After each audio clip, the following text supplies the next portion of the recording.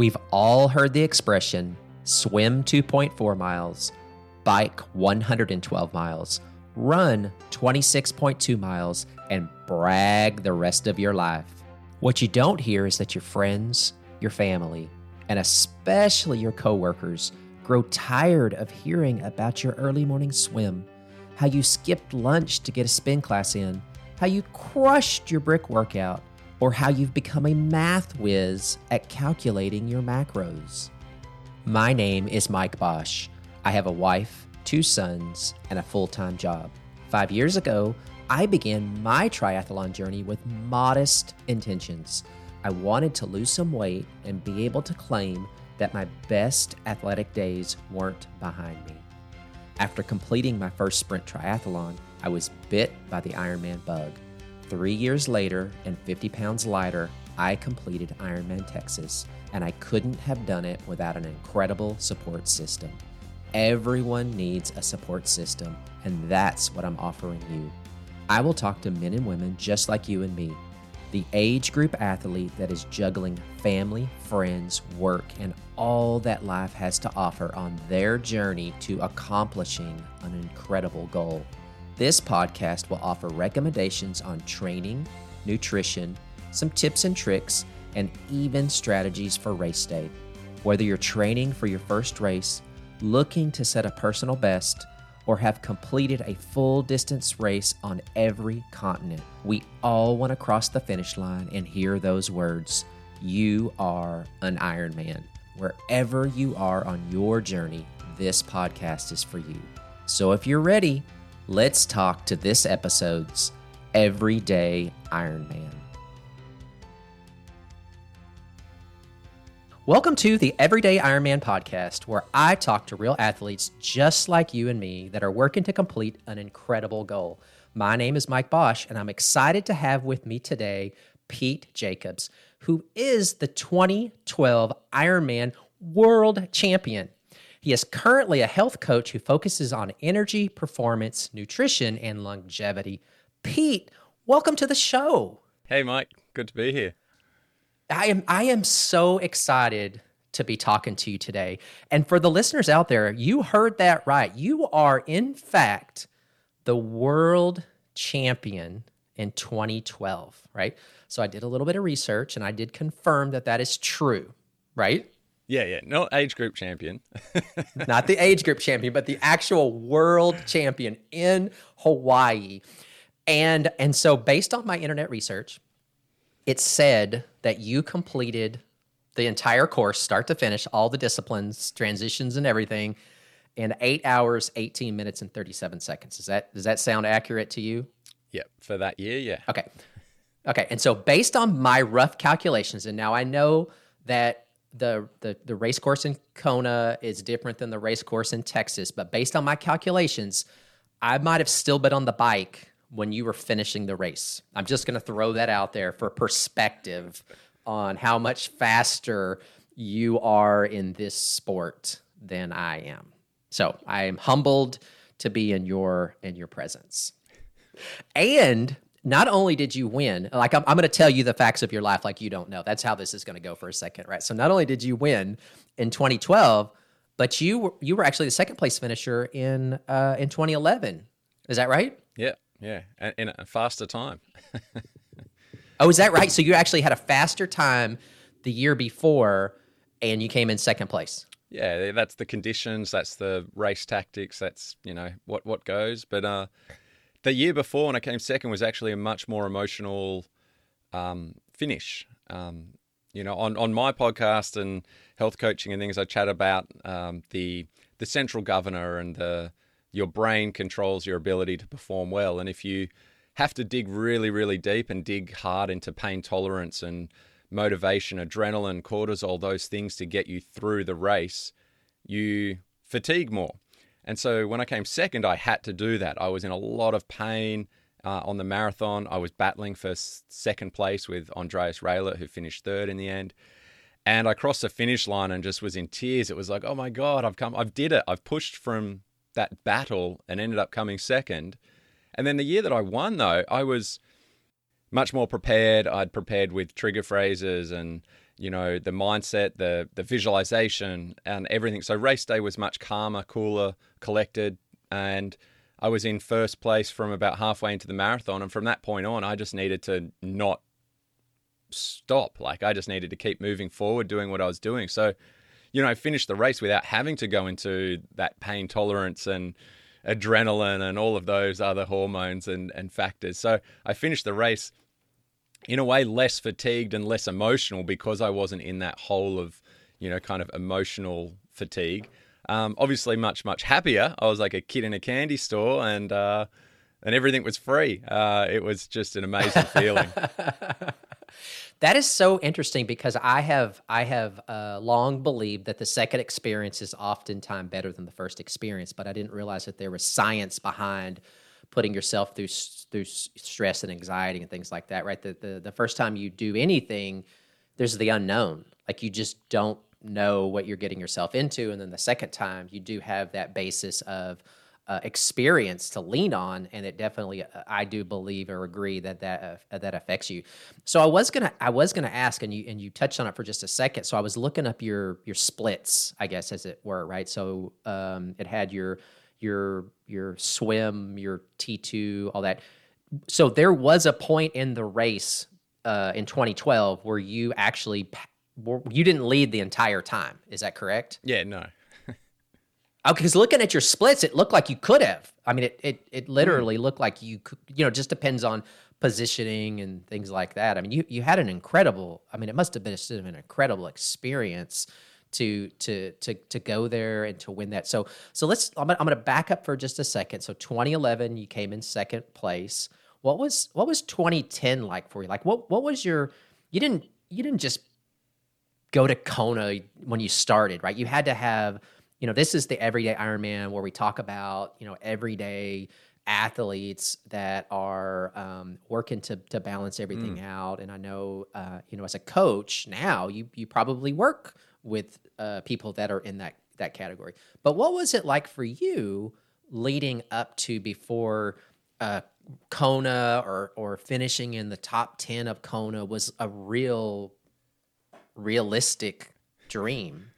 Well, I won't take you back all the way, but my first Kona was 2004 as a professional. So I chose not to go as an age grouper. I chose to wait until I was professional because from my first Ironman event in 2002, I was like, yep, I want to be really good at this. This is what I believe in, my instinct, my heart, that I can be good at. So a couple of years later, turned professional and went over there and I DNF'd, which is did not finish. So all through my life, I've struggled with being a bit more fragile than the everyday person. So fatigue is, my problem. If I overdo it, I'm fatigued. I couldn't explain it, but I would not be able to get my body moving and ask it to do anything. So whereas some people can just push and push and push until something literally just snaps, I would just have fatigue. So I trained really hard in 2004. I was over there in LA training and went into the race and didn't want to be there. I could barely get my heart rate up on the bike ride. Emotionally and physically, I had no energy whatsoever. And now, after years and years of trying to figure out what energy is and why I had that fatigue, I understand it all so clearly now. And it literally was a lack of my body being able to produce energy through a number of various factors. So I got off the bike and there was no way in that state of fatigue. So fatigue will affect you emotionally and physically because your brain doesn't have any energy either. So your brain is just unable to will you to do anything. So DNF'd, there was plenty of tears. I was quite upset. It's quite hard to pull out and not finish in Hawaii. And then on and off for a couple of years. So miss a year, do a year, miss a year, do a year, slowly climbing up for about 5 years or so. And then in 2009, I went over there and I got 8th place. And I was running pretty well by then, so I had one of the quickest runs. In 2009, I had the quickest run, and it was at the time, the third ever quickest marathon on the Hawaii course. So it was a 2:41 marathon, only behind Mark Allen and Dave Scott for run splits. And now only behind Patrick Lang, Dave Scott, and Mark Allen. So I was a good runner. So that got me into ninth. And the reason I was ninth and not a bit further up was because I got a 5-minute penalty on the bike for taking too long to pass someone.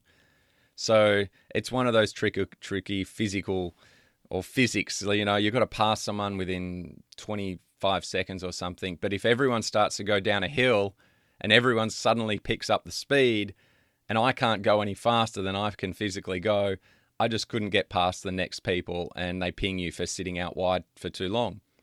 So that should have been more like a fifth or sixth kind of thing. So I should have been climbing the ladder consistently. Went back the next year with the goal of third place, achieved a top three, of podium, and I achieved a podium, got second. And then from that day, it was right, okay, I want to win this now. And a key point that I like to say is that I believed that I could win Hawaii since my first Ironman in 2002.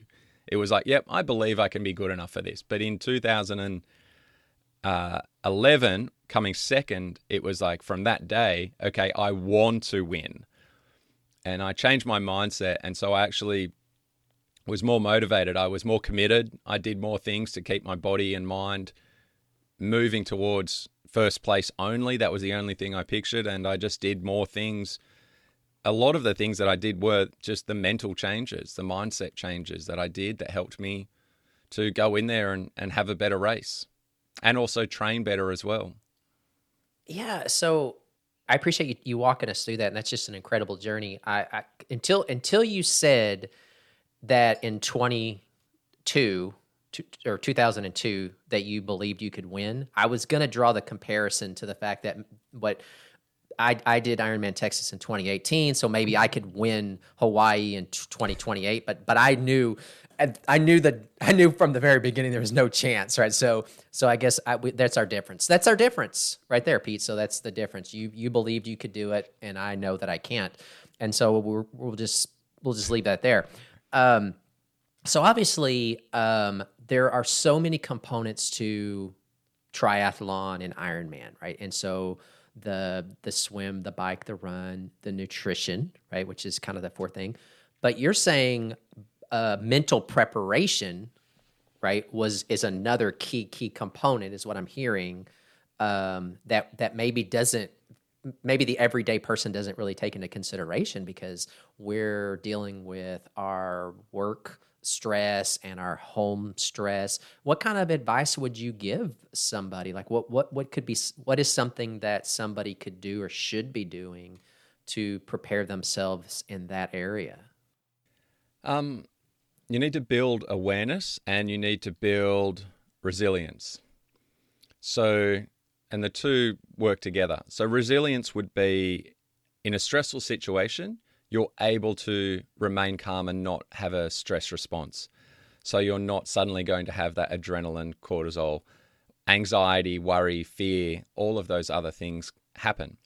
And there's physical and emotional things that will exhaust you from a stress response. So you build resilience so that you get better and better. You get comfortable with being uncomfortable in a way. So that when things start to hurt, when you get tired, when you start to have any anxiety or things like that, you actually, and this is where the awareness comes in, you're aware of what you're doing or thinking that is making this getting worse, and you change what you're doing. So that may mean, for example, the year that I won, I was second off the bike, but about 7.5 minutes down. But in training, I knew that my lower back would get tight, and to release it, I would need to do some hip flexor stretches.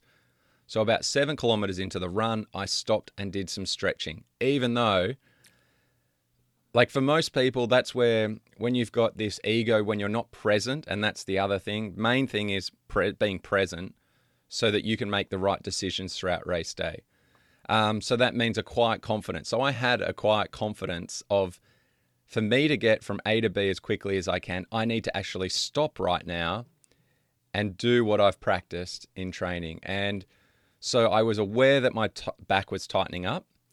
I had the presence to stop and do what I was doing in the moment rather than get carried away and think, no, I can't stop. I need to keep chasing this guy down.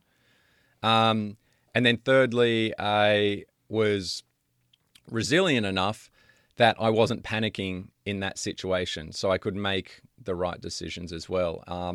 And that little bit of change in my body position, I'd practice that. So mentally, when I did the lunges and I mentally paused for a second, when I got going again, it was as if it was the first step of the run once again, and I was fresh once again. So, I mean, I speak to clients for, hours about this sort of stuff. There's so many layers to how it all connects together. But in terms of a practical approach to do this, you need to practice having a quiet mind in a very short space of time. So let it be, 5 breaths into the belly while you stare at nothing and have a completely empty mind. And then you take that empty mind, once you kind of can do it and get good at it, maybe you attach a trigger phrase to it. So then it's like, no expectations is something I use. Or in 2012, the word love was a word that I used.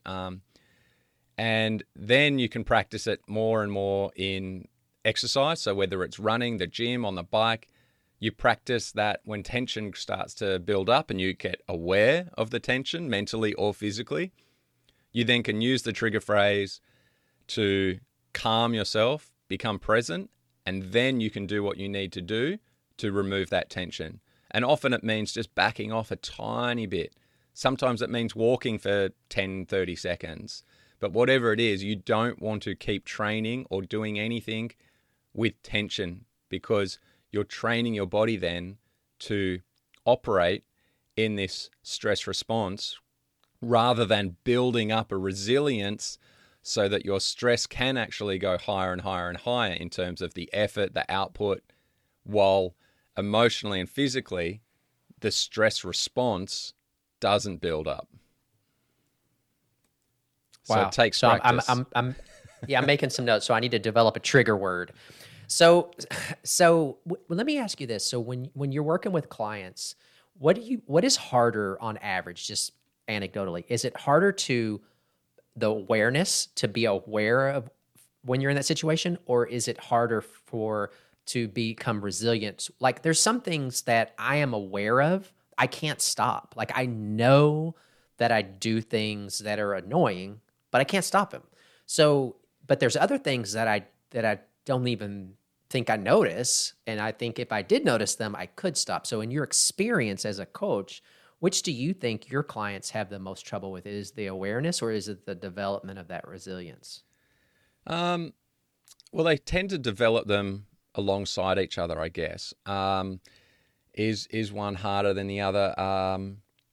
No, I think the people that are attracted to me have got a sense of awareness already. They want that sort of holistic approach. So I'm not attracting the people that want to just train at their max effort and go as hard as they can all the time. I attract people that want to have that healthy, holistic approach so that they aren't just flogging themselves to their limits and over their limits every day. So that type of resilience would be, the wrong type, where you think, oh, if I just, no pain, no gain. And if I can push through pain and I'm tougher, then I'm better for it.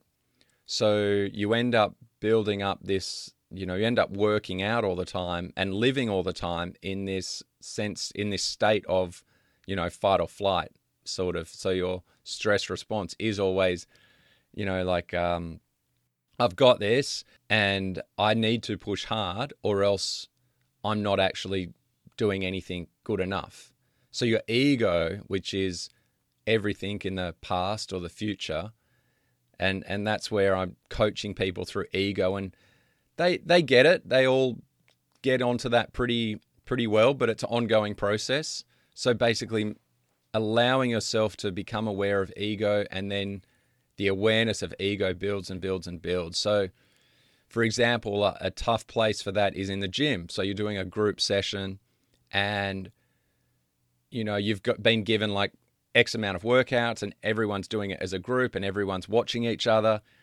And I've got this guy that I'm coaching who's about 28 years old or something. So he can see around him that everyone else is, really pushing themselves and also exerting a persona that they are pushing themselves. So their ego is actually there. So they'll keep breathing really heavy. They'll put their hands on their knees and they'll bend over.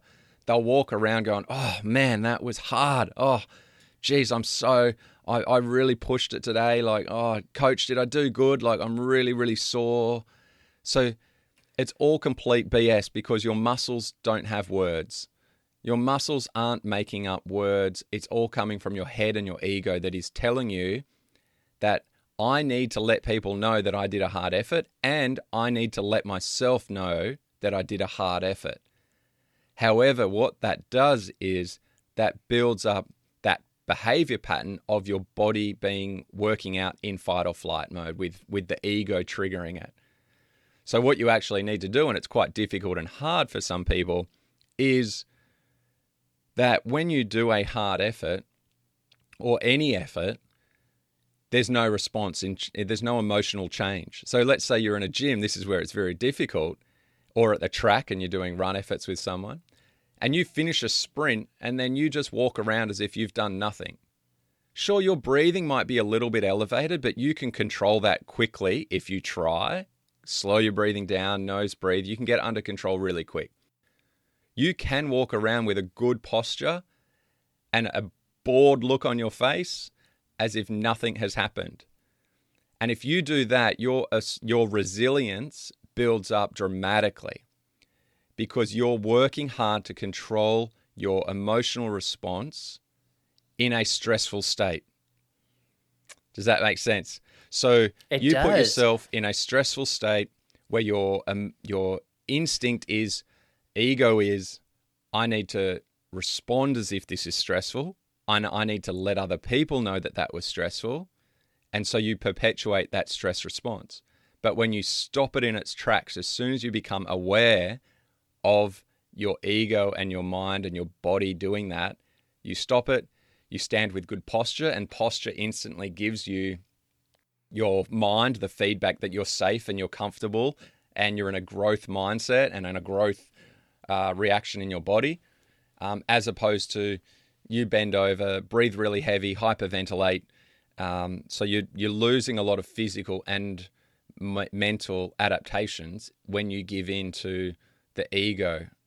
So it's quite difficult to do, and that's why I say I chat to this for quite a while with clients. As each week there's a little further awareness, and they go, "Oh wow, I really noticed in the gym I did this," and the coach actually noticed, and they came up and said, "Oh, you're quieter today," and it was just like, so people notice that, and it's difficult because then people think that you aren't putting in an effort if you're not showing that you're putting in an effort.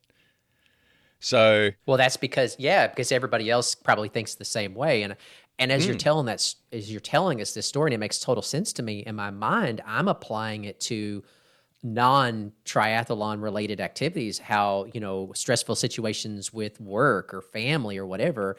And we're conditioned, or I'm conditioned. You're not conditioned because you've got this thing mastered, right? But I'm conditioned oftentimes that I have to express how I overcame my stressful situation, right? So that I get that validity. So it's it sounds like almost the same thing. So it's totally making sense to me. And it sounds like it would be so much healthier for me, right, if I could learn to deal with it the way that you're describing. So that's going to be something that I'm gonna make note of, and I'm gonna work on. I will say that while I am nowhere near a great athlete or anything like that, which is the beauty of triathlon, right? Is it's for anybody can do it, right? And we all race the same race together. I know, isn't that the coolest thing? But I have done a much better job over the past couple of years of controlling my breathing and being able to calm myself down and being able to lower my heart rate a little bit better. I went to the doctor 3 years ago for a checkup, and they were doing routine stuff, and they checked my resting heart rate. And the girl checked it again, and she's like, "I'll be right back." So she goes, and then they put the things on me, and it was like 45. And they were like, "What do you normally do? Like, what is your..." And so I told them, like, "Oh, okay." They were a little nervous for a second. They're like, "Your heart rate's way too low." And I was like, well, I'm training, I'm doing these things. And so I think I do a better job of controlling that. Well, so you're working with clients now. So you live in Australia. I don't know if anybody could tell by your accent, but you live in Australia, right? Yeah. And but you're still competing, right? Not at the minute. My last race was just before COVID, and then just kind of focusing on the health and performance coaching business. And yeah, with COVID and the random races and everything, like, I don't know if I'll come back because I'd had health issues since I was young. After winning Hawaii, it got harder to keep those health issues at bay. So my fatigue got worse and worse. I ended up taking 2018 completely off, just saying, like, I need to figure this out because I've been looking for answers for, 2 decades. Since I was a teenager, I've been looking for answers and slowly making progress. Anyway, took 2018 off, raced a little bit in 2019, and then, came back and did a few races. And then, March 2020 was, just a little half Ironman, local one sort of thing. And, and then COVID, and then just other things became priorities. So whether or not I'll make a comeback, I don't know. We'll just wait and see how the body goes and how the business goes and what I find passion in. And we'll just see. So if you were to never race again, I mean, obviously having won Hawaii, you could be like, you know what, I did everything I needed to do, and you could close that chapter and you'd be okay with it? Yes and no. All the things that I've learned about how the body works since then, I do want to test and find other limits. And that's what it was always about in Hawaii, was finding my limits. The winning was a bonus and a validation of, you got really good at this. But it's much more about how can I push my mind, my body. It's the journey, and the journey never really ends. There's no destination. So I think that's how a lot of professional athletes feel. Some feel very different. I think it all depends on your own personality type. But mine is, it's about the journey and figuring out how the body works. And so that'll never end. And so we'll just see if that fits in with racing again or not. Gotcha. And so right now, in Australia, obviously I'm in the United States, but every country is in a different position because of the pandemic, and I don't talk about it a lot. But what is it like where you are now in June of 2021? Are you guys able to get out and about? Are you still under certain restrictions? Yeah, well, every area is different. The worst area has been Melbourne down in Victoria, and so they've had a lot of lockdowns. They're in a lockdown this week again because there was a few cases. But I mean, Australia's very much like, if there's 2 or 3 cases, we'll lock everything down because we don't want 2 or 3 to become 2,000. And so they have been hit really hard. They have been limited in all their movements for a lot of last year. They've been one of the most locked down cities in the world. But up here in Noosa Heads in sunny Queensland, we've kind of barely noticed that it's been on. There was a period back in, around that April, May last year, I think, where we couldn't really go sit on the beach. You had to, if you went for a swim at the beach, you had to go to the beach, swim, exercise, and then leave. So we didn't notice it too bad here in Noosa. We've been really lucky. And so we just kind of keep our heads down and don't stress about the rest of what's going on too much, because, it's a minefield of information and, and emotions and all of that. So I've kind of just, stay present, stay with what I can see, with what I can deal with what I need to focus on. Gotcha. So have you been able to see your clients in person, or are you doing virtual consultations? Mostly it's all virtual anyway, because clients are all around the world. So it hasn't really affected how I operate at all. And okay. It's been really fine here. So how does that work? Help me, because I do want to, like. So you're coaching. do you focus mainly on the mental and the nutrition and things like that? I mean, obviously you're not setting up the laptop in the swimming pool and in somebody's, and you're like, no, you got to kick. It's not, you're kicking too hard, right? You're not doing that kind of coaching. Yeah, a little bit. I do a bit of everything. I really prefer focusing on the health coaching approach, which is have a Zoom call and we go through anything that you need to talk about this week. And then also, then I start giving advice for like, okay, well, this week we need to focus on this mindset tip, which is say, let's like this week it's trigger phrase, and we're going to also use music, and we're going to slowly cut down your carbohydrates in your food to real food. And, it depends on what type of people, but there's issues in priority. So if it's more around fatigue, obviously is kind of at the higher end of these issues, because if you aren't getting energy at a good level for your brain and body, then it's very difficult to do anything. You're not happy, you've got no willpower, you've got no motivation. And even if you did have the motivation and go out and exercise, if you have got this inflammation that's causing the fatigue, that's causing the lower oxygen levels in the cells, if you go exercise, it can actually induce a lot of stress. So you need to be quite careful with how much you do exercise when you do have fatigue. So there's different priorities. Food is a big one. So we just try and work on inflammation factors, be it emotional inflammation, work on nutrient-dense food so that the nutrients are there to support the improvement in energy production.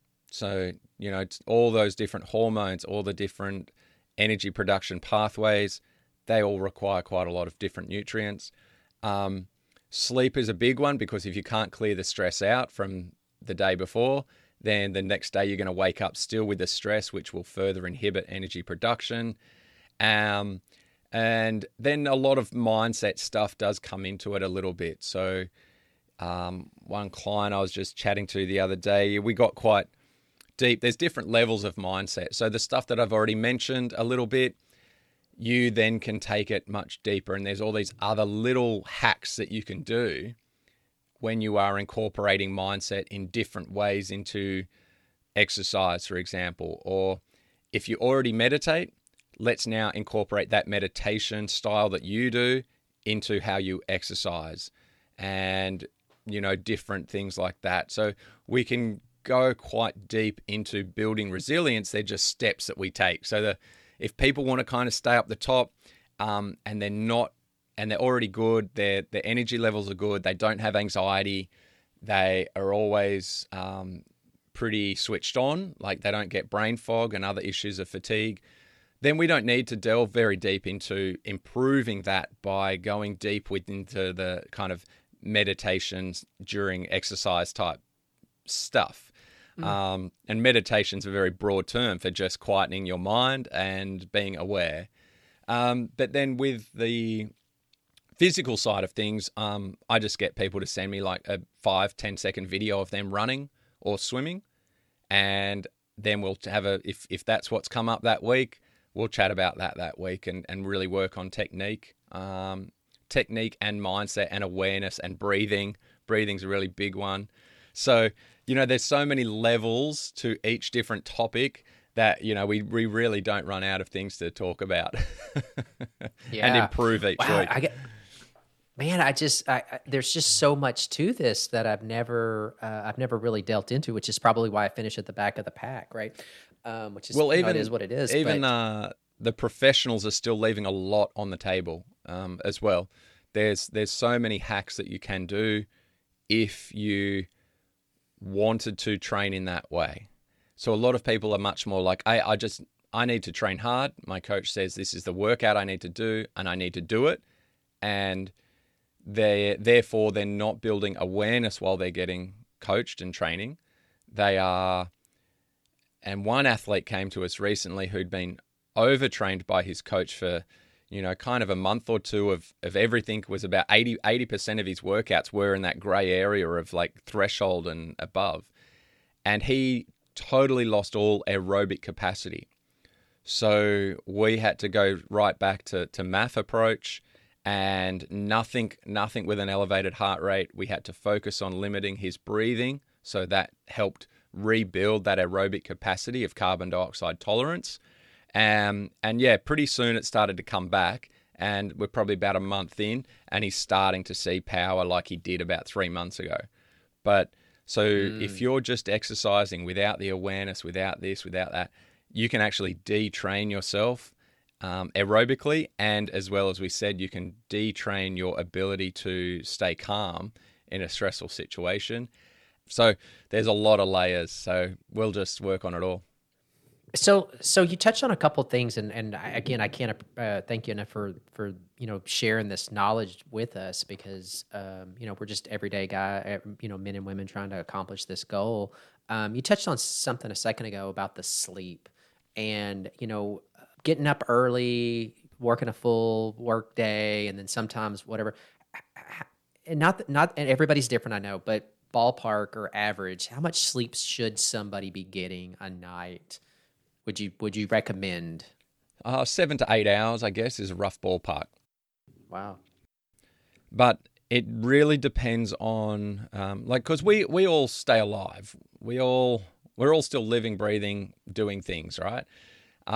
Some of us can handle more stress than others. It's just sort of genetic predisposition to what is going to fail when we have an overload of stress. But sleep, so we can all sleep. We will all still sleep. However, some of us will have a really deep recovery pattern, circadian rhythm of hormones, so that when we sleep, we have a big input of the recovery hormones that come in and clear out all that rubbish, that byproducts of stress. And so the next morning we wake up feeling pretty good. Other people who don't have a strong circadian rhythm, which is your 24-hour cycle of hormones, then when you do sleep, you're not actually getting some good recovery sleep. And then if you go to bed late, and this isn't for everyone, some people are slightly different. Like I said, if you've got a strong circadian rhythm where going to bed later suits you and you still feel amazing all the time. But for a lot of people that have any sort of fatigue issues, you need to get to bed earlier before midnight. So I would say hours before midnight count as double, because naturally you want to line up with the cycle of the sun. That's just over, evolution, millions of years. Our circadian rhythm of seeing sunlight during the day, getting exposure to different UV levels and different inputs from the sun, vitamin D, nitric oxide, things like that help set our circadian rhythm. And so that when you go to sleep, if you're going to sleep, let's say it was only a couple of 100 years ago, we were going to sleep when it got dark. There wasn't a lot of electricity. There was, candles basically. So nowadays we really have become blind to how much things have changed in our environment in the last, 50 years. And now every month it's getting worse. There's newer TVs, there's brighter phone screens, there's brighter TV computers, and we're all working later and on screens later, which is the blue light, which is like you would only see that in the middle of the day. So we're seeing a light spectrum that we evolved to only see in the middle of the day, and now we're seeing it like 8, 9, 10, 11 o'clock at night, and that blocks the hormones from having this circadian rhythm, so that at nighttime our body is not recovering.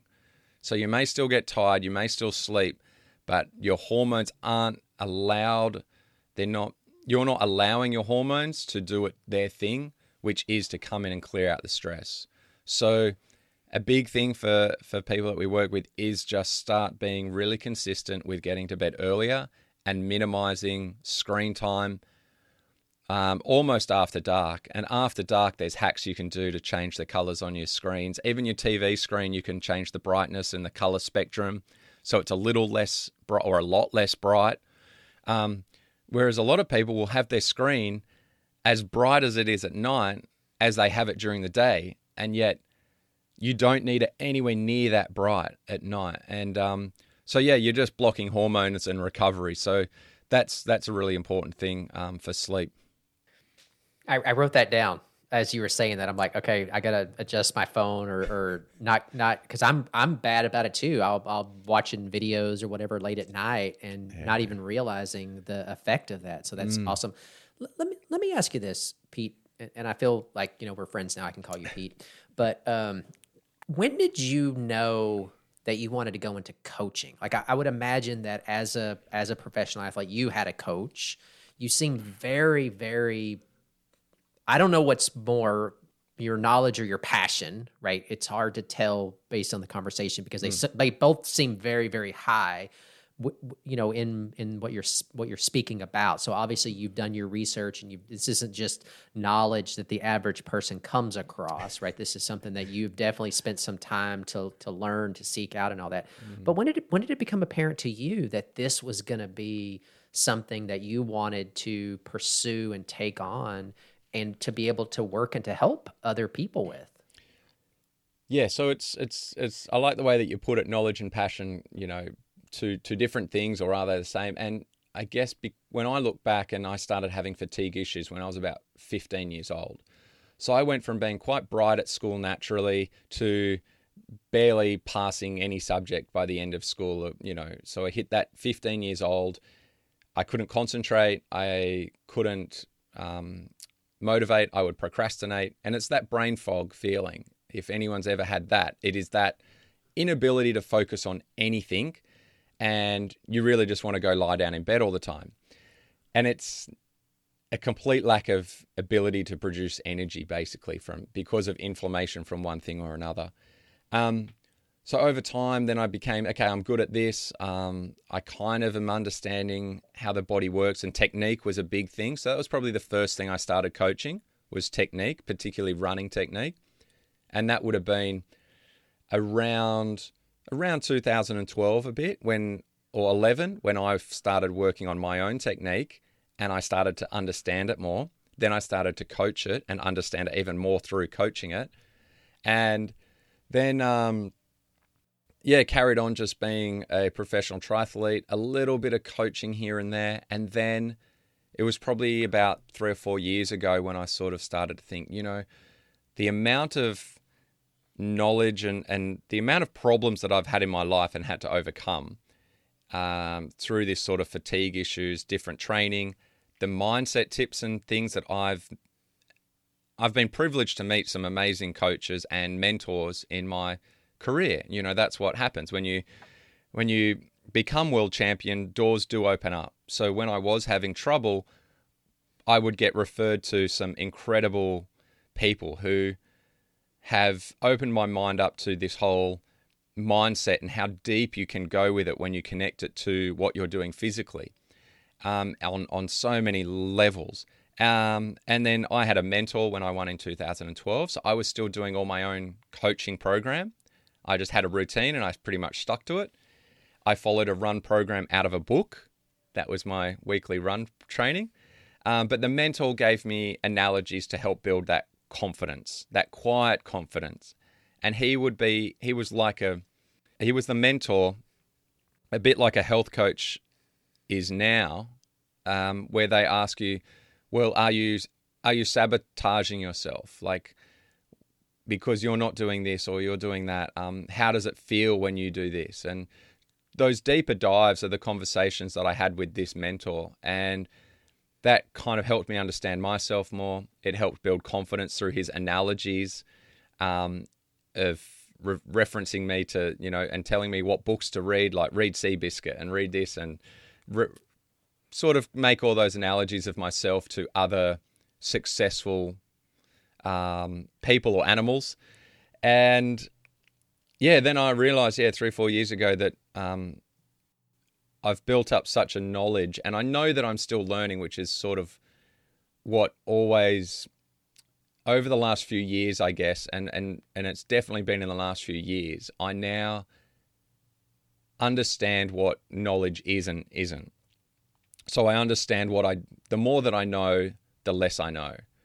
I understand that a lot of what I know now will be proven wrong, or I will just simply change my mind when new knowledge becomes available. So that ability to be really, really open-minded, it pretty much is growing day by day. So that ability to, and that's what even doing the health coaching certificate really taught me a lot as well, is you learn that you just have to be curious all the time. So hold your opinions, hold your advice, and just be curious with what's going on with that particular person, that you can change their behaviors through just getting to know what their subconscious is thinking, much more so than, oh, here's what I think is right, you just should go and do that. So I really enjoy the process over the last few years of learning to be much more tolerant, learning that why people do things, they don't even know why they're doing them, certain behaviors and all of those things. I'm super curious about that. And, a bit of philosophy comes into it. I've listened to many hours of philosophy podcasts. So I've done so much self-growth over the last few years that now I'm at a point where, I'm really passionate about it now because of, the ability of learning how to be curious and learn more about people, help them in a different way, much more so than just, here's my advice, go and do this. So that's, so it's growing and growing and growing. And now that I'm actually, somewhat qualified, I really enjoy working with people and, and like I say, the people that are attracted to me, it always has just been a perfect fit. They've already, they're willing and open to do all of the things that I do end up suggesting, but we kind of, through them, we prioritize them and take a little step at a time. And it's just a really cool process when they come back to you and go, oh yeah, like I did that. And it was just a totally different experience than any other time I've been to the gym. And wow. And then they tell you, oh yeah, it's working better at work. It's working better in my relationship. It's working better in my health and energy levels and my anxiety. And I'm getting off some medications. And, these things are huge changes in their personal life, which, as a coach, you can't direct and you can't give advice on how those changes are going to happen. You just change the big picture of how their body works, their mind and body work together, and then all of the other things start to fall into place, and everything just gets better, and it's so cool. So some are Ironman athletes, and some are just regular everyday people that just want more energy and feel better and less anxious.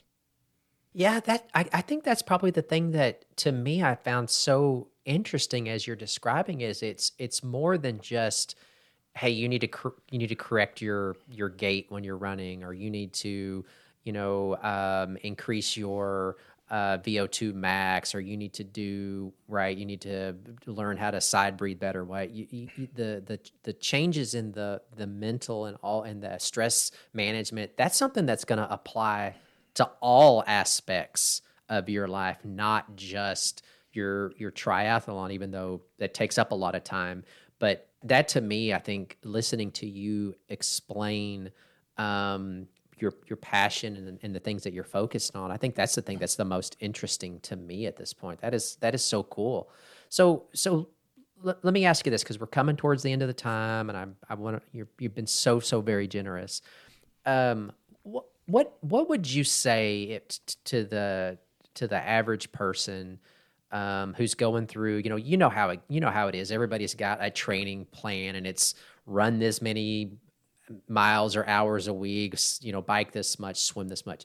What would you say, besides those things, is something that somebody could completely do that would help them? Is it meditation?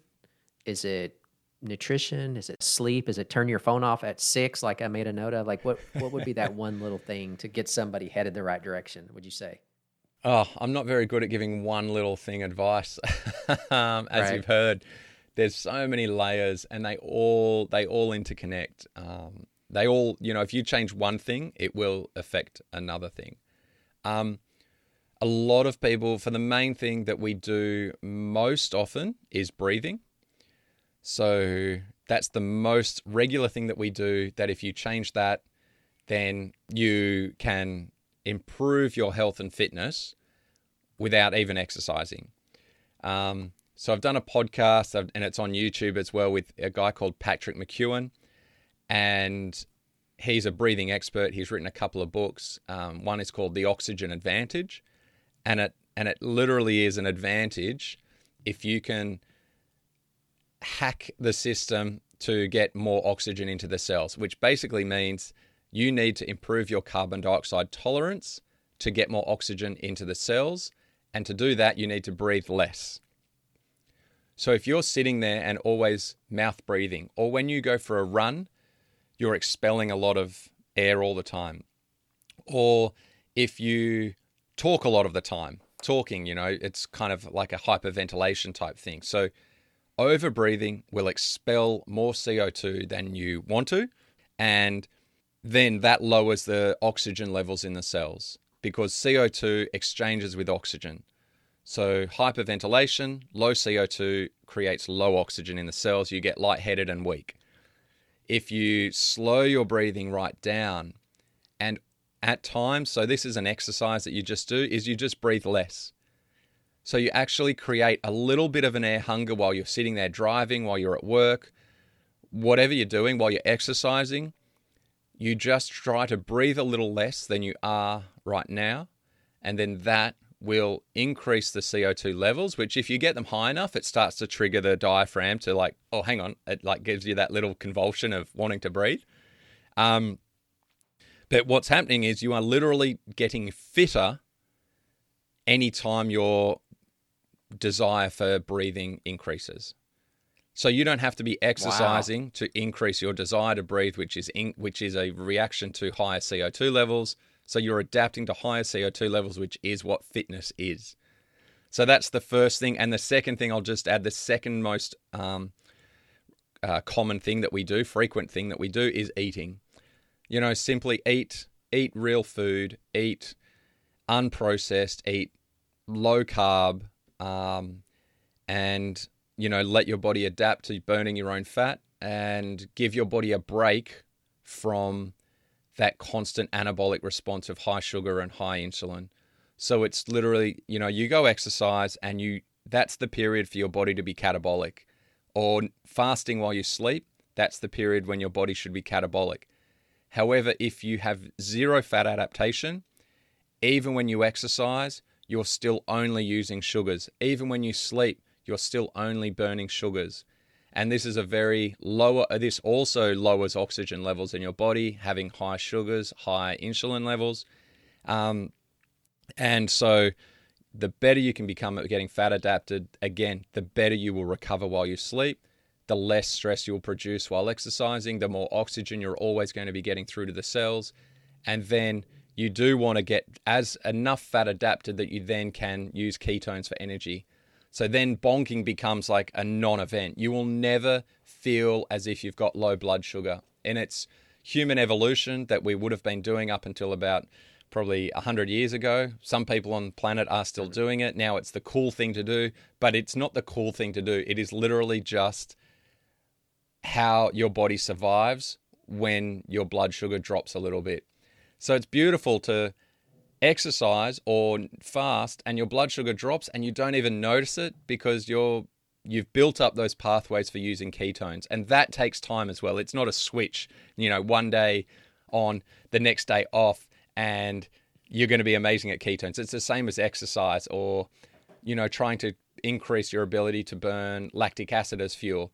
The pathways take time to get better and better and bigger and bigger and bigger.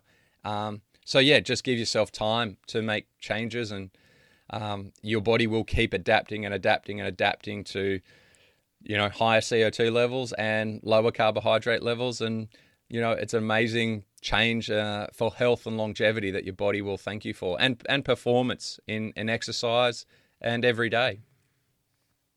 Wow. I gotta be honest. I have made so many notes, Pete. I'm starting to rethink my run in 2028 for Kona. I mean, it's possible. If I could, All if right. I could somehow figure out how to apply all of this information that you gave me, I might have a chance. Let me ask you this one last question. How would somebody get a hold of you? So if somebody's listening, like, I want to be trained by a world champion. This guy sounds like he knows his business. I want what you got. How would somebody reach out to you? What's the process? You set up like a consultation. Yep. And then There's a bit of a boring question, and all you that. know. For your last question, Is I thought it? was going to be like, you know, a good hard-hitting last question, you know. Ah, Look, just if you our business is Live Your Own Fit, so you can go to the website and contact us through that. But the easiest is probably just jump on and send me a message through any of the social medias, which is just Pete J Jacobs on Instagram, Twitter, you know, Facebook Messenger. That's a really easy way just to say, hey, and I'll just say, hey, what's your email? I'll send you some details. And then we generally just hook up a 15-minute discovery call just to get to know that we're on the same page, that we both want either a one-off consult call, which would just be like, you know, 90 minutes, which some people just book straight up. They already know, look, I've got these specific questions and I just want to know the answers and I want you to put me on the path, and then we'll touch base again when they've put that into practice in a month's time or so. Other people, it's just good to work every week or say 3 calls a month. So that's just an ongoing kind of monthly quota. And then through, if they do that, it's a better option, because then if we speak today, you know, tomorrow you can resend me another video of your improvements in run technique, or your changes in diet, or questions about why you're feeling flat today. And then we work together ongoing month by month, and then we have a few calls each month, but then you've got that constant contact as well. So I prefer that. I do take on a couple of clients in terms of writing actual programs, but they are generally pretty limited, because that's not my passion is building that awareness so you can kind of coach yourself, so that you can see the improvements. I teach you as much as I can teach you, so that you can then become aware of when you stray off the path down the line and you're like, oh yeah, that's right. Well, I had that late night and I had that cake and beer, so I don't need to ask you why I feel rubbish today. Like, it's pretty obvious. Yeah. So I You just should want figure that to, out on your own. pass on that knowledge and awareness so that people can make their own decisions, which for some people, depending on how far they're coming from. So fatigue issues are generally going to be like a 3-month process of, it's a slow haul to get from chronic fatigue levels up to a good enough level that you then can kind of fly on your own, I guess. Whereas other people, like I say, they have specific things. They're like, oh, I do these sessions every week. I'm not going to change them, but how can I make them better? And how can I improve mindset and my approach to ego and those things? And we can just do that in 90 minutes. So Gotcha. it's cool working with all these different types of clients in different ways. So would you consider yourself a people person? I'd like to be a better people person. I really love talking about this stuff that I've learned, because I've experienced problems since I was 15. So my passion comes from like all the lost time in my career, all the lost opportunities in races, the lost ability just to have fun. Like I've had, in all up, I've probably had at least a year of my life in days where I was so brain foggy and fatigued, I just wanted to stay in bed. I didn't enjoy doing anything. I didn't enjoy walking the dogs, going for a surf. I had the inability to do any of that without, getting anxious and tired and, just hating every step kind of thing. Because when there's no energy getting through, it's a horrible experience that I just want other people to, stop suffering like I did, and just be like, right, I want more energy. I don't want the anxiety. I don't want this lack of joy. It's the biggest thing, is just that lack of joy in things. So you really lose time and you just want to spend time in bed because it's like there's a complete massive just fog. You can't think, you can't do anything. So I managed that through managing, things that I learnt myself was managing ego when I was younger in my 20s, and the fatigue issues were there. So I could manage not training when I felt tired. So a lot of my experience comes from, managing that ego when I was young and understanding ego, that I would get dropped by other people out training, but that didn't matter, because what mattered was that I wasn't overtraining and that on race day I would still be able to perform well. So listening to your body, ignoring ego, I've done all of that. And now the last few years have been a really deep dive into understanding all the things that have gone on for the previous 20 years and how I can help people not experience that like I did. Yeah. Wow. Well, obviously, it's unfortunate that you had to go through that personal experience, but it does sound like you've channeled your energy towards the right thing. And it definitely does sound like you are enjoying being able to help other people deal with their situation based on your own personal experience, which is obviously something that you can't learn in a book. Some things we just have to learn through, going through it ourselves. So I applaud you for putting that energy the right direction. And so Live Your Own Fit, or Pete J. Jacobs on Instagram, hit you up. Pete, I can't thank you enough. I was like a total little kid. I'm like, oh my God, the world champion's gonna be on my podcast. This is so cool. But I can't thank you enough for coming on today. Hopefully, you as the listener, you got some tidbits, little notes. Definitely reach out to Pete. Hit him up. Schedule that consultation. And he'll put you on the road to Kona. It was a guarantee. He didn't say it in so many words, but his body language, I could tell that you'd be on the road to Kona in no time. Not 2018, because or 2028, that's my year, but any other year, hit up Pete and he'll get you on the road. So thanks, Pete, for joining us, and we'll talk to you next time. Thanks, Mike. Thanks for listening to this week's episode. If you have any questions, advice that you would like to share, or would like to be a guest on the show and share your story, you can email everydayironmanpodcast@gmail.com.